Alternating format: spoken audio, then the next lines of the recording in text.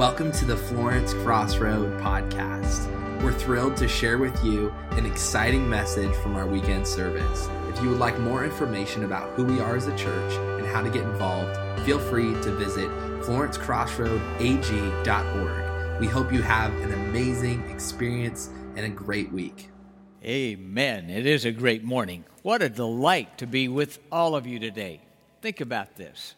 We can't be in one room, but we're all over, literally, the world, and we're together.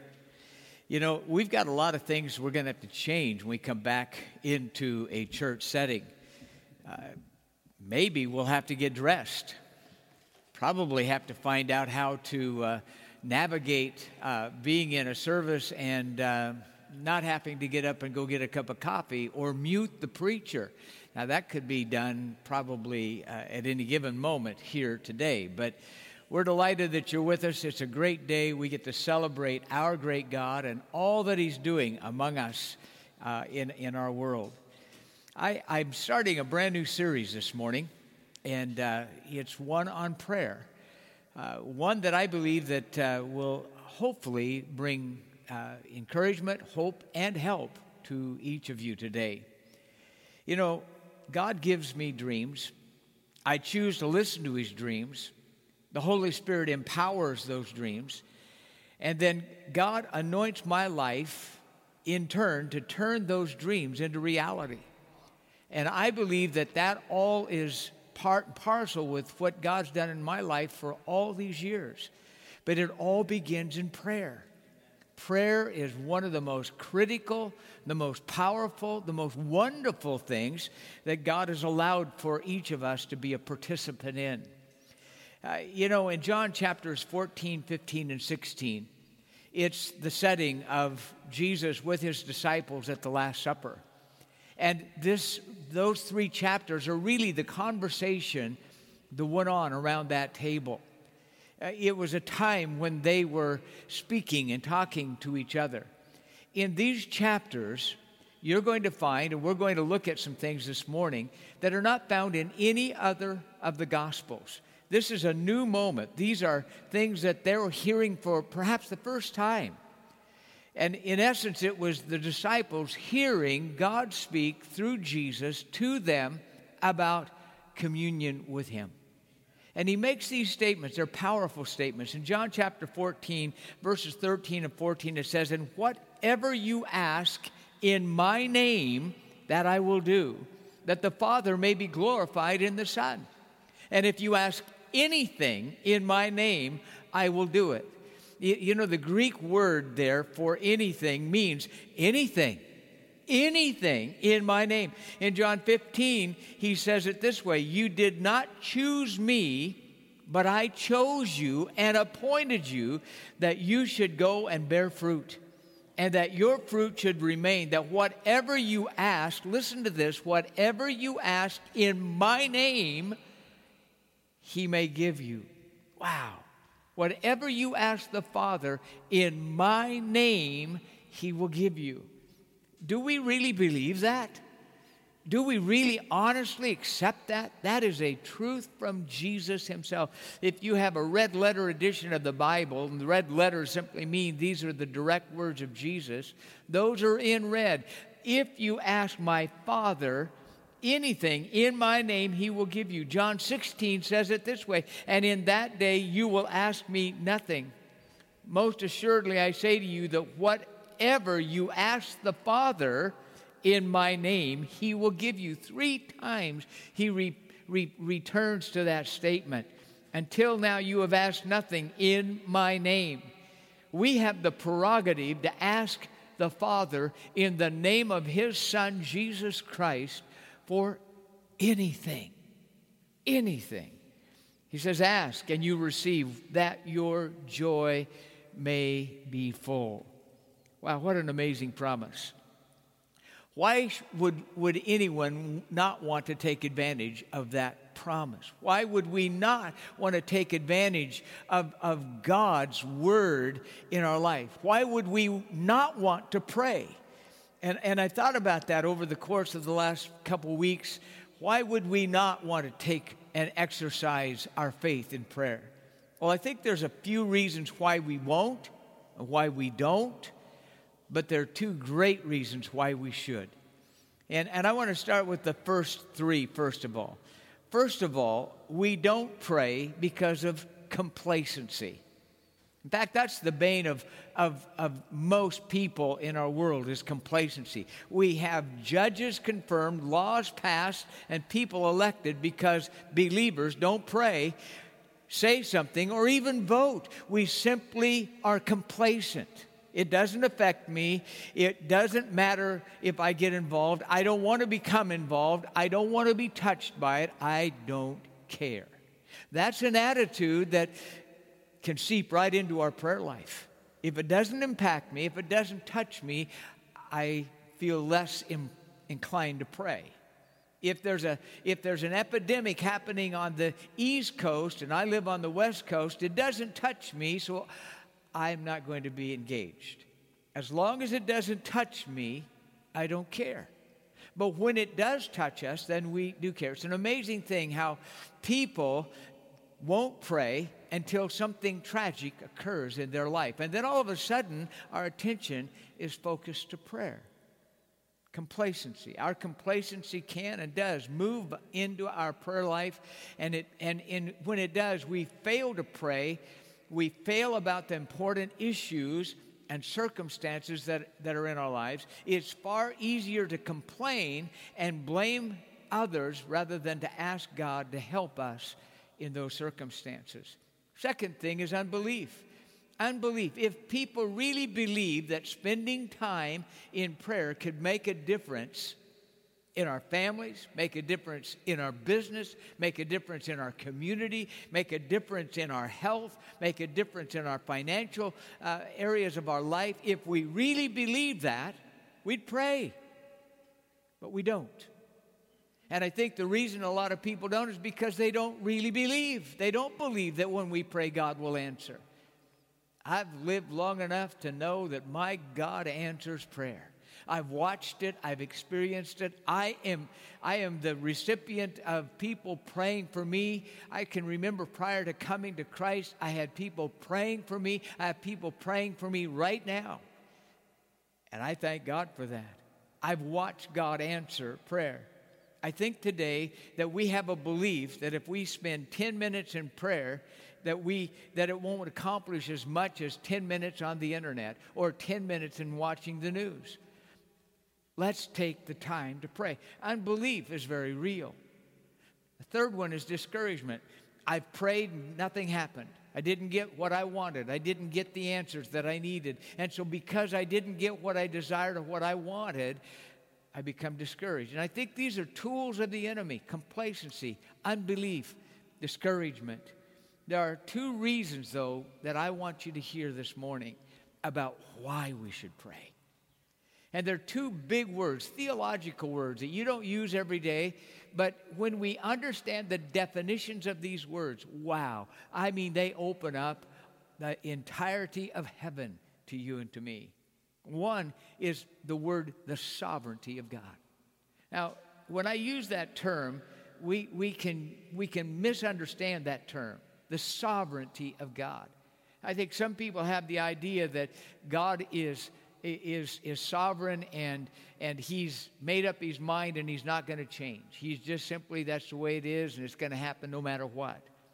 But let's take a look at the biblical understanding of what this means. Sovereignty simply means supremacy. He has everything. He knows everything. He's all-powerful. He is supreme over everything in life. He's the supreme ruler of this universe that you and I live in. Too often we assume that his sovereignty means that he's going to do what he wants to do no matter what. And the enemy says, well, if he's going to do what he's going to do no matter what, you don't need to worry about it. You don't need to pray. That's a tool of the enemy to distract you. It's powerful. In fact, Matthew chapter 6, Jesus is speaking, and he's sharing these words that he says, the Father knows what you need before you ask. Now think about that. He knows what you need before you ask. And some people would say, well, if he knows what I need, why ask? But listen to this. He knows what I need before I ask. He's simply saying, I know what you need, but when you ask, you engage me and you engage heaven's power to come into your life. We're not here to assume that God has just simply some of the answers. We assume that he wants to be a part. I do. I assume he wants to be a part of my life. He knows, yes, but it doesn't preclude you and I in asking. The sovereignty of God does not mean he is going to do whatever he wants to do no matter what. He is going to do what he desires. Listen to this. We assume the will of God is a fixed thing. The will of God is something fixed. We need to understand that term will. I wrote a will or had a will written a number of years ago. And what that will meant was that when I die, the last $15.30 that I have left after I'm gone is going to be divided between those that I want to have it. I'm planning on spending most of it before I get there. You know, having in sound mind and goodwill, I spent it all. Well, that's not quite true. But the point of it is that I have a will. My will is to leave my inheritance, what I have left, to my family. What that will is, it's my desire to leave to certain people some things. When I think about that concept of will and desire being interchangeable, I begin to understand a little more about this idea of the will of God. Listen to what he says in 2 Peter. The Lord is not slack concerning his promises, as some count slackness, but is long-suffering toward us, not willing that anyone should perish, but that all should come to repentance. God is not willing. What it's saying is his desire is that everyone come to know him. That's the will of God. That's his desire. Now, let me ask you this. Is everybody saved? Has everybody come to God? No, because they've exercised their will or their desire as well. Man, I think about this. It's a powerful thing. He created us in his image. He created us according to his purposes. And he gave us a will like his. What that's simply saying is he has desires. Yes, he has a plan. He would love to do certain things in our lives. But it's dependent upon me making my life come into an agreement with that. God's will is always for the good. I love the way he says it in Jeremiah. I know the thoughts I have toward you, saith the Lord, thoughts of goodness, of kindness, of grace, of blessing, not cursing. That's the will, that's the purpose, that's the thought that he has towards us.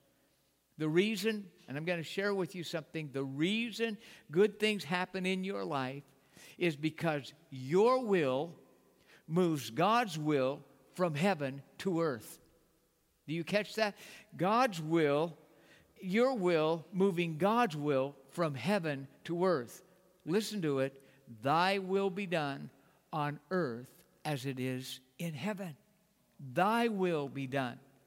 Your desire be done on earth as it is in heaven. Nothing good is going to happen in your life unless you pray. That's a serious statement, but it's a true statement. Prayer is exercising your will to move God's will to this world. If we pray, God will answer. Well, I want my neighbor saved, and if it's the will of God that my neighbor, wait a second, it is already the will of God that your neighbor is saved. It's the will of God that your children know him. It's the will of God that you and your family live in peace and harmony. That's the will of God. We don't have to pray about those. That's the will of God. I would that none perish. What he's saying, my desire is that everybody would agree with my desire for you. Jeremiah put it this way, and it's kind of a challenging thought. And I love this. And I'm going to read a passage, and it's not going to necessarily make sense to you, but it will make sense when we begin to understand the principles that are involved. In Jeremiah chapter 32. Now, understand, Jeremiah's father has passed away, and his mother had to sell a piece of property, and we're going to understand a little about the dynamics of the transaction of all of that and how that applies to you and I in prayer. Then Hanamel, my uncle's son, came to me in the court of the prison according to the word of the Lord, and said to me, please buy my field that is in Anathoth, which is in the country of Benjamin. For the right of inheritance, notice this, for the right of inheritance is yours, and the redemption is yours. The right of inheritance is yours, and redemption is yours. Buy it for yourself. Then I knew that this was the word of the Lord. Apparently, God had already been speaking to him about this. So I bought the field from Hanamel, the son of my uncle who was in Anathoth, and weighed out to him the money, 17 shekels of silver, and I signed the deed and sealed it, took witnesses and weighed the money on the scales. Now listen to these words. So I took the purchase deed, both that which was sealed according to the law and custom, and that which was open. Now I want you to think about, what does that have to do with prayer? There are a couple things that I think are valuable here. And I think God wants us to understand this in relationship to prayer. There were two rights here. One was the right of redemption and the right of inheritance. And then there were two deeds. One was sealed and one was opened. Jeremiah's father had died. His mother sold the property simply to have a livelihood and sold it to his brother, be Jeremiah's uncle. And according to this custom, Jeremiah's cousin came back to him and said, you can buy the field back, for you have the right of inheritance and the right of redemption. What that simply means is that this property that Jeremiah's cousin bought, or his uncle bought, when he died, would revert back to Jeremiah's family at his death. That is simply the right of inheritance. But in the meantime, Jeremiah had the prerogative to be able to go and buy that property back. He had the first right of refusal, if you will, of that property. He could buy it back and redeem it, or he had the right of inheritance. He would get it when he died. But that's not where it stops. There are two deeds that are associated with this as well. There's a sealed deed and there is an open deed. The sealed deed was an immutable deed. That property belonged to the family lineage of Jeremiah. It had their name on it. It would always be theirs. But there was an open deed. They could sell that property. They could, in this open deed, they could put whoever's name was on that deed that bought the property. But they always had the right for inheritance and the right of redemption. They always had the prerogative to buy back and retain back what was given. Now, what does that have to do with prayer? Think about this. God gave to Adam supremacy over this world. He gave to him dominion over this world. He lost that. Satan gained that.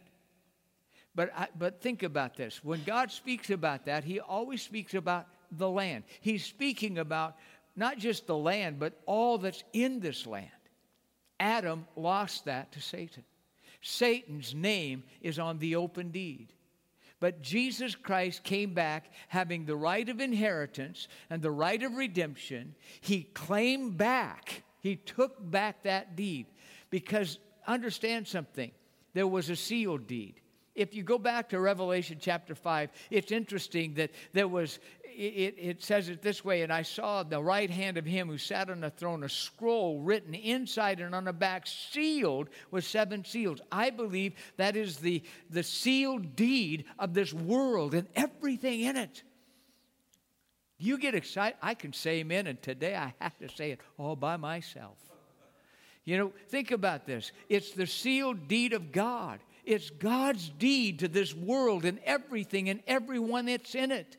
And Jesus Christ came into this world to buy back you and me, the inheritance of this world. He redeemed us back to the Father. And he gives to us, listen to this, through prayer, the right the right of that sealed deed.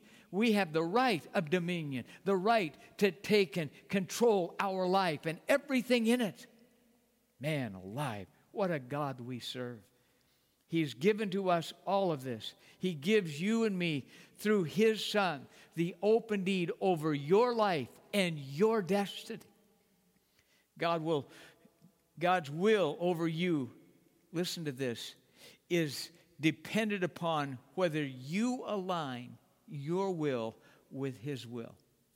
Not my will be done, Jesus said, but your will.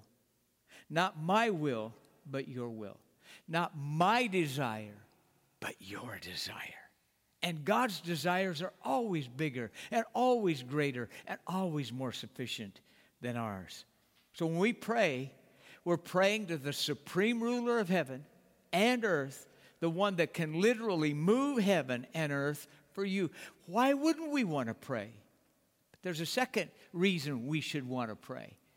And this is a term that I'm sure that you've used somewhere in your vocabulary this week. The immutability of God. Wow, what is that word? I've never even heard that word. What does that word mean? I don't even know how to define that word. Well, the word immutable simply means unchangeable. Unchangeable. Malachi says it this way, for I am the Lord God, I do not change. Therefore, you are not consumed, O sons of Jacob. I am the Lord your God. I do not change. God's character and His mind are separate. Please hear this. God cannot and will never change His character. His character is fixed. His character cannot change. Because you see, if God's character could change, it simply means He's not perfect. He hasn't matured. He hasn't grown. His character is fixed. He's totally mature, totally perfect. There's nothing about His character that needs to be improved upon. But His mind is something different. According to Scripture, God can change His mind. Pastor, are you kidding me? Abraham knew this and he prayed and God changed his mind. Moses knew this and he prayed and God changed his mind. Exodus chapter 32 says, so the Lord relented from the harm which He said He would do to His people because Moses prayed. The word relent is an interesting word. If you change the L to a P, it's not relent, it's repent. And we don't want to hear that God repented. What does that mean? We have this concept in our mind that if God repented, it meant that He repented from evil to something different. That's not what it's meaning at all. The whole concept of the Hebrew word of repentance is changing your mind. It's really probably more easily understood in the Greek language because it is the Greek word metanoia. Two words, meta meaning to change, noia meaning my mind, knowledge, gnosis, the understanding, my mind, changing my mind. When a person repents from sin, it's they're changing their mind about sin. They're changing their attitude about those ways of life. God changed His mind, not from sin, but He changed His mind about the outcomes. You remember the book in the Old Testament called the book of Jonah. Jonah was a prophet. God had a word for Jonah. He says, I want you to go up to Nineveh. I want you to tell the Ninevites that if they don't repent in 40 days, I'm going to wipe them off the face of the earth. Jonah went the other way. He didn't go to Nineveh. He went to Tarshish. He went a totally different way. We think that was a rebellion, and it was. He didn't want to go to Nineveh. He didn't want to speak to these people. He didn't want to tell them these things. Why? Well, when you get to chapter 3, you begin to understand why. He ends up going to, he ended up in a fish and he ended up being regurgitated and come up. You know the story. It's an interesting story. But he ends up in Nineveh, and when he does, he goes and he preaches, repent. Repent. In 40 days, you're going to be wiped off the face of the earth. And you know what? They did. And then he got ticked off. He really got upset. And he went over and he sat underneath a fig leaf or a big leaf, and it withered, and that is a long story. But the bottom line, the reason that he did was this. He says, God, I knew you would do this. I knew that you were a God of compassion, and I knew that you would change your heart, and I knew that they would repent. You see, Jonah didn't like the Ninevites. He wanted God to wipe them off the face of the earth. He was prejudiced and bigoted. He didn't like them, and he wanted God to annihilate them. And he knew that God was a God of compassion and that God would, in essence, change his mind. And that's exactly what he did. It's overwhelming to me. Look at this. His character is compassion and mercy and powerful. That's his character. God is always compassionate. He has a tender heart for every human being. His desire is that every one of us would come to know him. There's nothing that we have done. There's nothing, no place we have gone. There's no sin that we have ever created or committed that is beyond the compassion and the mercy and the grace of our Father. He's always there to receive us, to forgive us, to help us when we repent, when we change our mind to go into the direction that he desires. You know, Ezekiel put it this way as we close this morning. He says, I sought for a man among them who'd make up a wall and stand in the gap before me on behalf of the land, that I should not destroy it, but I have found no one. Therefore I have poured out my indignation on them. I have consumed them with the fire of my wrath, and I have recompensed their deeds on their own heads, saith the Lord. You know what God is saying here? I want you to join hands with me. I want you to agree with me. This is what he's saying. I want you to agree with me for our economy. I want you to agree with me about this pandemic that's impacting our country and our world. I want you to agree with me about jobs and about the challenge that's facing businesses. I want you to agree with me about your own health. I want you to agree with me about your marriage and about your family and the salvation of friends and people. And friend, maybe it's simply he wants you to agree with him about turning your life to him, of letting him help you, letting him take you out of this helpless moment and give to you stability and strength, to give you peace and eternal life. That's the heart of the Father, and that's his desire for you. This morning, I want you to link arms with God. What a God. He's big, he's powerful, and he's invited us to ask anything in Jesus' name, and he would do it. Perhaps right now you would say, Pastor, I don't have that calm assurance today, assurance that I'm right with God. He's faithful and just to forgive us our sins as often as we would ask, the word says. And he wants us to know him. It's not some vague thing. It's not some mystical thing. It's a practical living out daily his presence in our life. He cares about you, friend. Would you just bow your heart with me this morning and just simply say, I need you, Jesus. I need your help. I change my mind. I want to have a better attitude, a better mindset about the things of God. Lord, I ask your mercy. I ask your forgiveness. Lord, I repent of my laxness, of my callousness towards prayer. I want to become a person of prayer. It's a daily application. It's a moment by moment. Lord, I can talk to you at any given time. And I pray that you will hear my prayer. I ask it in Jesus' name. Amen. Listen, this morning, if you have yet to make that commitment, in the comments and chat line here, just note, I need prayer. I need Jesus.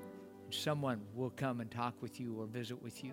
We care about you. Jesus loves you. And we want his favor and his blessing on top of your life. You know, we look forward to all of the good things that he has for us. And my prayer and my blessing to you is that the Lord will keep you. He will make his very face shine upon you. He will make his presence known to you. And he'll be gracious and grant you His peace. May the blessing of the Lord be yours. Thank you for joining us today. We enjoy being able to be a part of your life this way. If you'd like to help us here, you can also help us financially by supporting us through our tithe. If you're a member here of Crossroad, send your tithes in. You can go online. You can give that way. We're not here just about money. We're here about souls. And we know Jesus cares about you, and so do we. Have a great day and a great week in Jesus. God bless.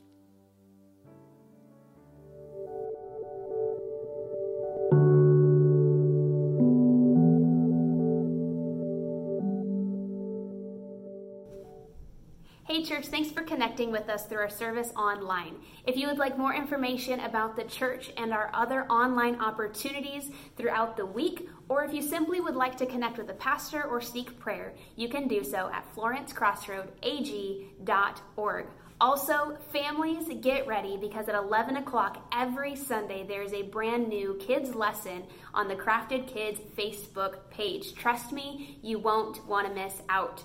Church, we are praying that you are blessed today and that you go forth to be a blessing to others. Have a great Sunday.